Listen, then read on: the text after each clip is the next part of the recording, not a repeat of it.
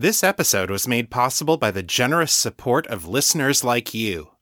For more information, please visit patreon.com/author Chris Lester. I strive to make this podcast a safe and inclusive place for my listeners. If I've missed any content warnings, please let me know. Content warnings for this episode include strong language, mature themes, allusions to male-female sex, violence and mayhem, including the use of firearms, casual ableism, and abusive cultural values, including forced breeding and patriarchal control over the relationships of others. The views of the characters do not represent the views of the author. You're listening to The Raven and the Writing Desk, the weekly podcast about the writings of Chris Lester and Liminal Corvid Press. This is episode 293. Hello there, Metamorphs. Welcome back to The Raven and the Writing Desk. I'm your host, Chris Lester, the creator of the Metamor City story universe. You can learn more about me and my work at chrislester.org and metamorcity.com. This is the show where I share my fiction with you and tell you what's new with my life and my writing. So let's get started, shall we? Here is this week's story. Today I'm bringing you chapter 34 in my Metamor City novel, Making the Cut. If you're new to the show, don't start here. Go back to episode 259 to hear this story from the beginning. The following recap will contain spoilers. The members of the Summers Cell have split up to tackle two very different missions. Brian and Fiona have infiltrated the office of Viscount Security, a firm controlled by the Vampire Crime Syndicate. Inside Viscount's vault is the data that the Vamps smuggled in through the skyport several weeks ago, which Brian and his team had tried and failed to intercept. This time, though, they have help. From Callie Linder, a teenage runner with supernatural luck powers, and from Miriam Bakhtavar, the Hive Elder who is coordinating their mission from the outside. In last week's episode, they tangled with the vampire watchman who was posted inside the vault. They disabled him with help from Callie, who brought explosive reagent pods filled with garlic powder. Brian got the vault's computer wired into the main network and uploaded the digital files, while Callie and Fiona went through the hard copies and took pictures of anything useful. As they went to leave, though, the team found themselves cut off from the exits by a syndicate fire team, which is closing in on their position. Meanwhile, Sasha and Rebecca have been trying to help Rebecca's ex-boyfriend, Daniel Sharabi. In a bid to make himself more valuable in Hive society, Daniel took on the curse of Metamor and became an androgyne. He didn't realize it, but this ancient magic also split his soul in two, creating male and female personalities within the same body. Under normal circumstances, Daniel and Danny's personas would not have diverged very much, but Danny had the misfortune of meeting Jared Tamlin, a latent telepath with an extraordinary psionic ability. Jared doesn't realize it, but he is a soul shaper. He has the ability to change what people want and value, at a level far deeper than conscious thought. Jared's influence has caused Danny to diverge sharply from Daniel, to see her masculine half as an old self that she has discarded. But Sasha and Rebecca performed a ritual spell designed to strengthen the Daniel persona, to give him more access to his and Danny's shared brain space. Now, as Jared and Danny celebrate their new engagement in a remote corner of Overlook Park, Daniel returns to self-awareness for the first time in weeks, and Sasha and Rebecca look for an opportunity to rescue him from Jared's power.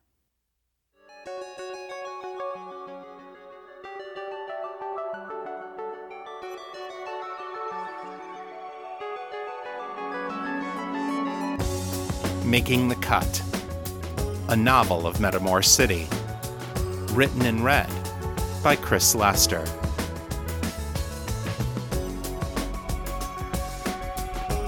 Chapter 34.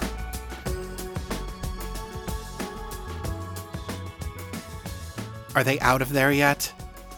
Not as yet. Sasha bit her lip. This is taking longer than we thought it would. Somewhat, yes, Miriam Bakhtavar agreed, but not overly so.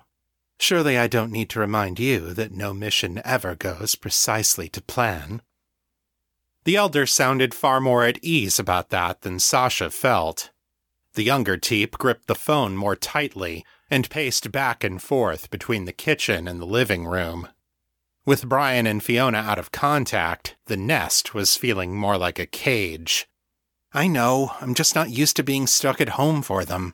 C&C is supposed to be my job. And instead, I'm stuck here, waiting for some sign that our spell kicked in.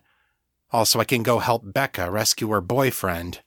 Damn it, the timing on this couldn't be worse. I understand how you feel, child, but there is little you could do even if you were here. The extraction team is already in position. As soon as we regain contact with Brian, we'll move to pull them out. Another voice said something that Sasha couldn't quite make out over the phone. We've just received word that Brian is linked up to our server, Miriam said. The files are coming across as we speak. Sasha nodded, glad of the news, but the knot in her stomach didn't unclench itself yet. She wouldn't be able to relax until she knew that Brian and Fee were safe. Sasha? Sasha turned around and saw Rebecca waiting for her. She'd changed into street clothes and pulled her hair back into a ponytail. We've got to go now, Becca said. It's starting. Jared Tamlin and Danny Sharabi made love in their secluded corner of Overlook Park, their minds and bodies joined as one. The shimmer had temporarily amplified their telepathic sensitivity, and for the first time the two lovers had entered a true gestalt. Thoughts, emotions, and memories intertwined freely, and together they rejoiced at the love, acceptance, and sense of belonging that each of them had found in the other's arms. Neither of them realized that there was a third person who had been excluded from their bond. Somewhere deep inside the mind of Danny Sharabi, a tiny spark of ego that still thought of itself as Daniel was becoming worried. Daniel hadn't felt worried in quite some time. In truth, he wasn't quite sure whether he had felt anything in quite some time. He felt like he had just been awakened from a dream, and he still wasn't sure what the dream had been about, or how long he had been asleep.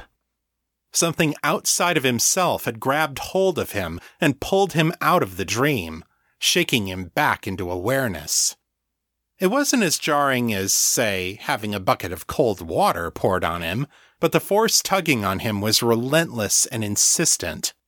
Part of him thought that it might be easier to slip back into the dream and forget the outside world completely, but the force held him fast and refused to let him give up so easily. As consciousness returned, Daniel found that he was aware of his body again, though he was not in control of it. From the way his body was moving and the sensations he felt, he knew that his female side was in control, and that she was making love to Jared. He had never thought of Danny as being a separate person from himself, but now it was obvious that that was exactly what she was. Daniel vaguely recalled someone telling him about that before, but he couldn't quite seem to access the memory. That wasn't the only memory he was missing either. He reached out for his past, for the experiences that had made him himself, the breeding cell where he grew up, his parents and siblings, his life in the crèche, even the trials and loneliness of the last year. The museum of his mind had been ransacked, the paintings and sculptures replaced with crude drawings. He didn't need to ask where the memories had gone. Danny had taken them for her own. Desperate for something to stabilize his sense of self, Daniel reached out for the one facet of his past that Danny left almost completely untouched, his relationship with Rebecca. He clung tightly to those memories, from their first meeting to their last kiss. These are mine, he thought fiercely, as if daring Danny to try to take the memories away from him. Danny didn't seem interested in contesting the point. She had Jared, which seemed to be all she wanted or needed. More importantly, she had their body. That thought sent tremors of fear running through Daniel. Danny, or the Danny-Jared group mind that now controlled both of their bodies, had buried Daniel inside his own mind, and buried their love for Rebecca along with him. He didn't know how it was even possible, but Danny seemed to be cutting herself off from anything that would get in the way of her love for Jared, even if it meant trapping Daniel inside her forever. Like hell, Daniel thought.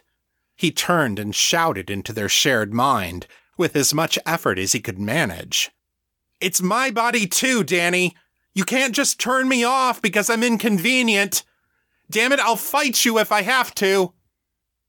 For a moment, Danny-Jared almost seemed to stop and listen to Daniel. Then another orgasm crashed through Danny's body, and she did not think of anything for some time. Fiona sent 2 more shots across the office of Viscount Security. Brian heard one of the syndicate agents gurgle and stumble backwards, but Fiona shook her head as she darted back under cover. "Missed the eyes," she said. "One hit to the throat, but he's still up." Brian grimaced. He'd been hoping that the vamps had sent their human ghouls to deal with the break-in, but obviously that wasn't the case. He glanced over at the runner crouching beside him. "Got any more of those garlic bombs?" "A couple," Callie said, pulling out the soft yellow reagent pods. "You'll have to hit 'em dead on to really knock 'em out of commission, though." "Give one to Fee," Brian said. "Between your luck and her skill, we ought to hit something. Here, both of you hold on to me. Wait for my signal and be ready to run." The runner's eyes questioned him, but she didn't protest. She linked hands with him and Fiona, and Brian put his finger to a nearby electrical socket. Taking command of the current, he sent his thoughts down into the power lines that crisscrossed the room. In moments, he found the points of resistance, the fine wires and delicate circuitry that lay in every computer, every card reader, every single piece of advanced equipment in the office. Once he had found these vulnerable spots, he reached out and channeled the current into the weak points surrounding the vampires, concentrating the power in the places that were least able to handle it.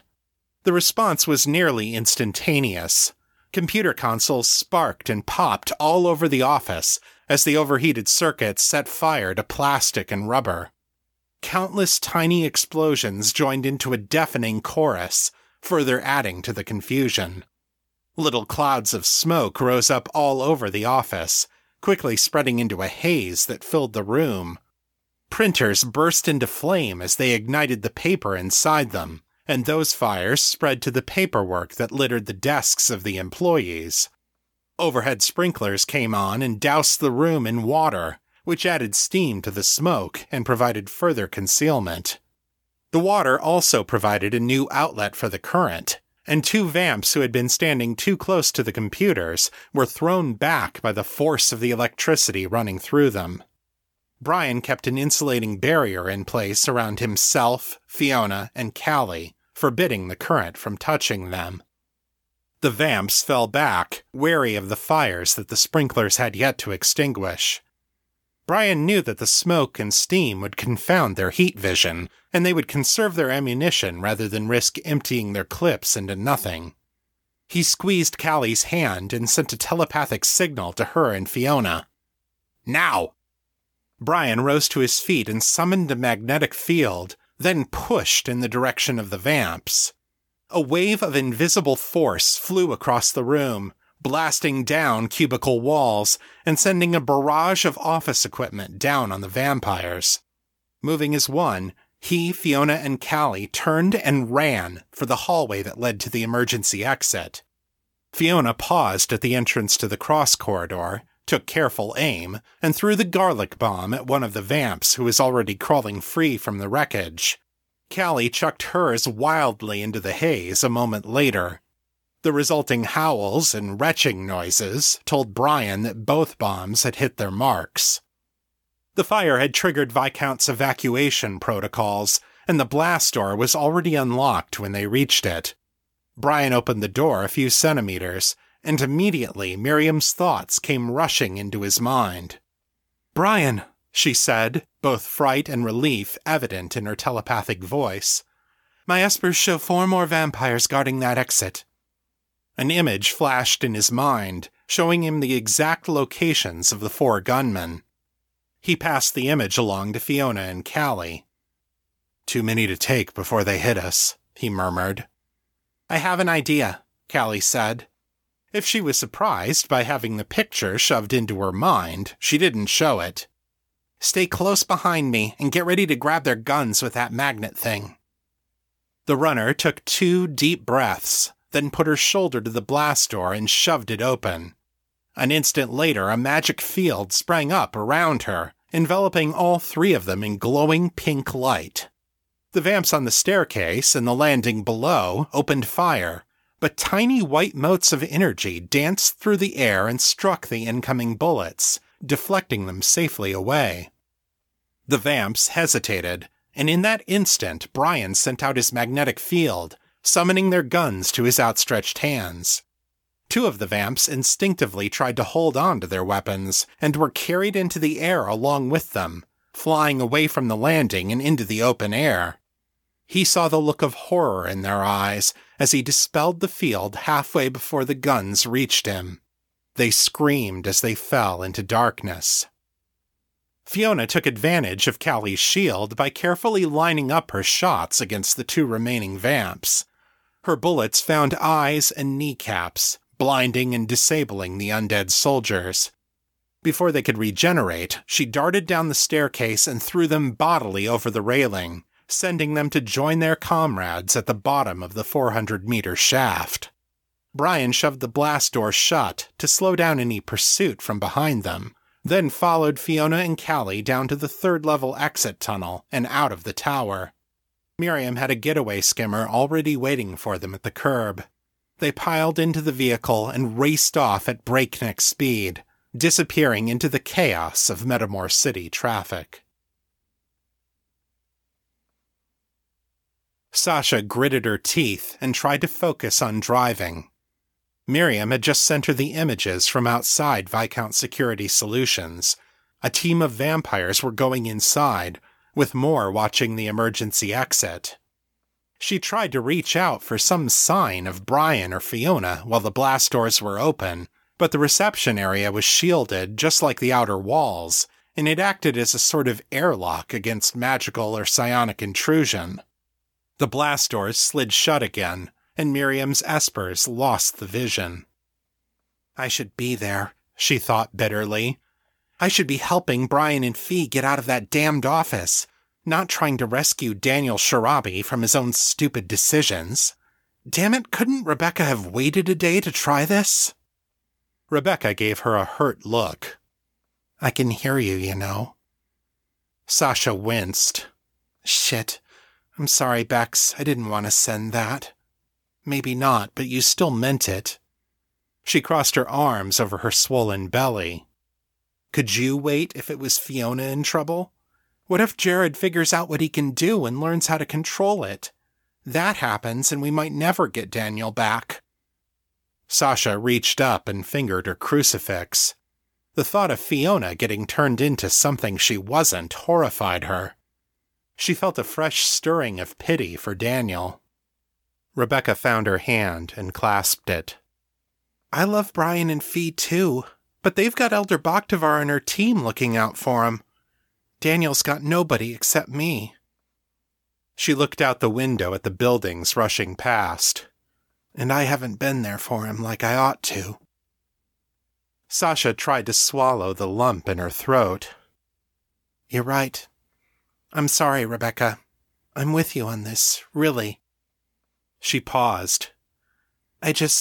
You're afraid I'm choosing Daniel over our family," Rebecca said, her voice quiet. "You're afraid we're going to break up over this." "I'm not blaming you," Sasha said quickly. "Not just you, anyway. I'm thinking of all the things that could happen if we get Daniel back, and what it would mean for us if we do.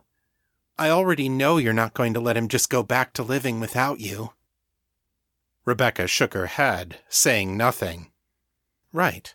So what's that gonna look like? There's the 4 of us, and then you've got Daniel on the side?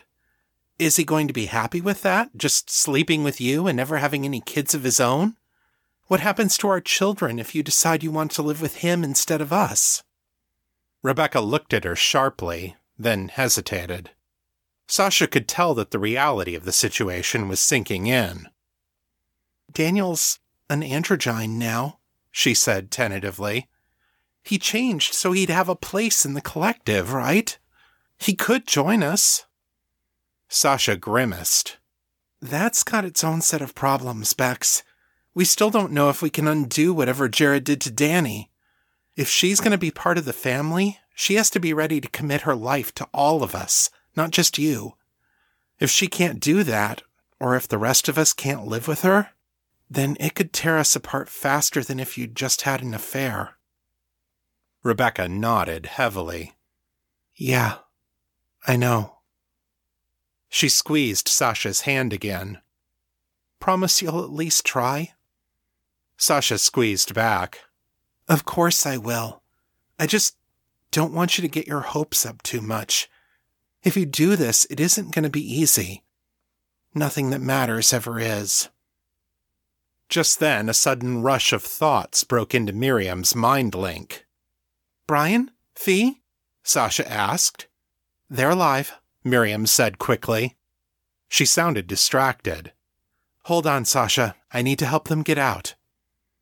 The link went disconcertingly quiet. Sasha looked at the clock on the dashboard of the skimmer and started counting the seconds. After 2 minutes and 23 seconds, the link opened up again. She heard Miriam, Brian, and Fiona, all of them sounding exhausted and relieved. We did it, Sash, Brian said. The intel's out. No casualties.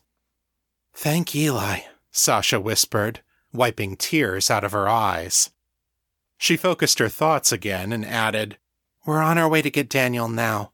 Becca thinks he's ready to come out as soon as he gets a chance. Fiona's mind reached out and brushed tentatively against hers. Be careful, both of you. Sasha returned the touch, sending a wordless assent back to her. Rebecca joined them a moment later and did likewise. They had so much to say to each other, so many things that needed to be set right, but they needed to do it face to face. By unspoken agreement, they let it rest for now. See you back at the nest, Brian said. Then he and Fiona withdrew from the link. Sasha turned her eyes to the citadel looming before them. One rescue coming up, she murmured. Miriam took Brian, Fiona, and Callie to the subway station at the east end of the square. While they seemed to have made a clean getaway, they couldn't be completely sure that the vampires weren't following the skimmer. The station was a major transfer point for people traveling to and from the Citadel, which made it easy for them to disappear into the chaos of the Friday night crowds. Once they were certain they weren't being followed, they put on disguise charms and boarded a train for home. Meanwhile, 2 of Miriam's agents used their own charms to impersonate Brian and Fiona. Brian never saw them, but he knew that they would let themselves be seen boarding a long-distance train to Einador. Vampires couldn't survive in the Holy Land's mana-dead terrain, so Miriam's people would probably be safe from any reprisals. They must be awfully loyal to you to just uproot their lives like that, Callie said. Miriam chuckled. Oh, they don't live in Metamore City, child. They're friends of mine from the Yesalem Hive. I wasn't born in Metamore, you know. The runner smirked. With a name like Bakhtavar, I figured. Leaning back in her chair, she turned to Brian and raised an eyebrow. So, you ready to settle up? Of course. Brian pulled out his mobile phone and sent the text message that would order the transfer of 150,000 marks into Callie's account. Done, he said. He offered a hand to her. We couldn't have gotten out of there without you, Callie. Thank you. Callie clasped his hand and grinned. Hey, I couldn't have gotten into there without you, so we're even. Once Malcolm gets over wanting to kill me, this is going to do great things for my rep." "And how long will that take?" Miriam asked. Callie shrugged. "Probably not too long. 2 or 3 months, I'm guessing.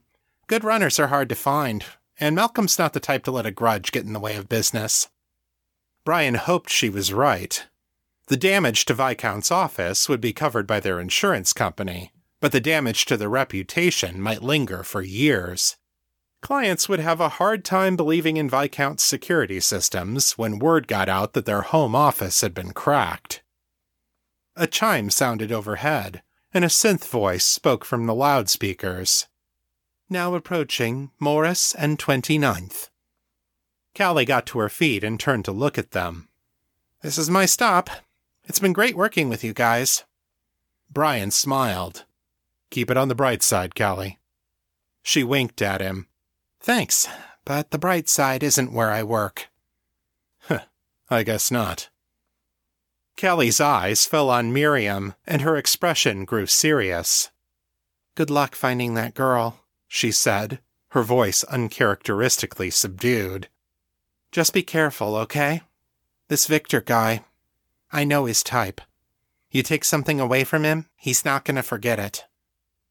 The doors of the train slid open, and she stepped out onto the platform. There she hesitated, clenching her jaw, while people pressed past her on the way into or out of the car.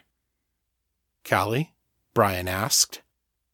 A chime sounded, warning pedestrians to step away from the doors. She turned and looked back at them. "Philippe Devereaux didn't kill your people. I never worked with him." Brian gaped at her. "What?" But then the doors closed, and Callie stepped back out of the red zone. She locked eyes with Miriam and stared at her until the train pulled away from the station. Miriam sat back in her seat, visibly shaken. "What is it, Elder?" Fiona asked. "What did she tell you?" Miriam looked up at them. It took several seconds for her to find her voice. "She said that Victor deceived everyone he ever worked with." She swallowed. "And that we should kill him the first chance we get."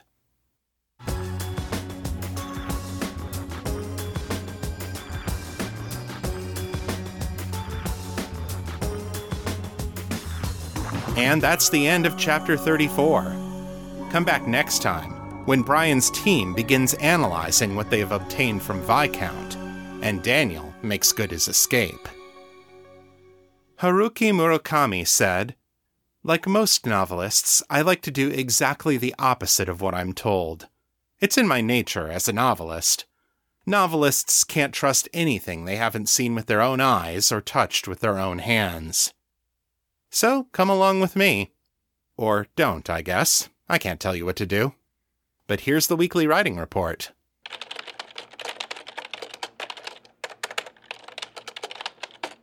This update covers the week of July 10th through July 16th.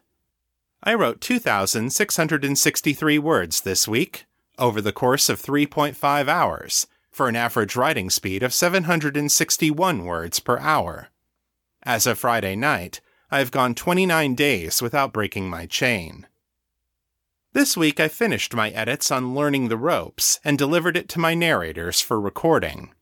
I also wrote up the contract and sent it to them for review. Once we've all signed it and the project is underway, I look forward to sharing the news with you, because these are two amazingly talented women, and I'm super excited to have them working on my book. I also started working on a new short story this week. This is another House of Bellevue story, which I'm going to offer as an incentive for people to join the L.C. Williams mailing list.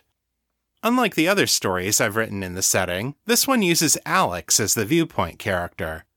I'm only about 1,100 words in, but I'm really enjoying the chance to see these characters and relationships from a new perspective.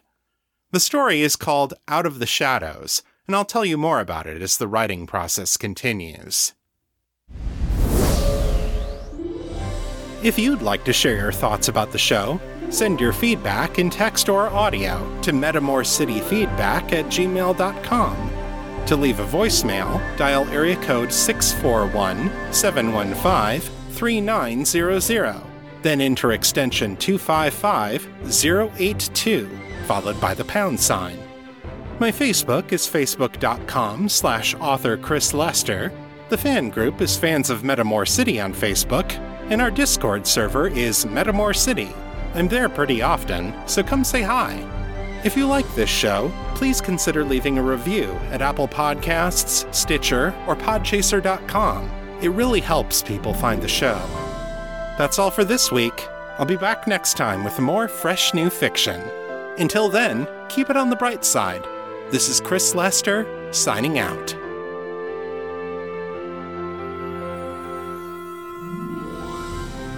The contents of this podcast are copyright 2021 by Chris Lester and Liminal Corvid Press.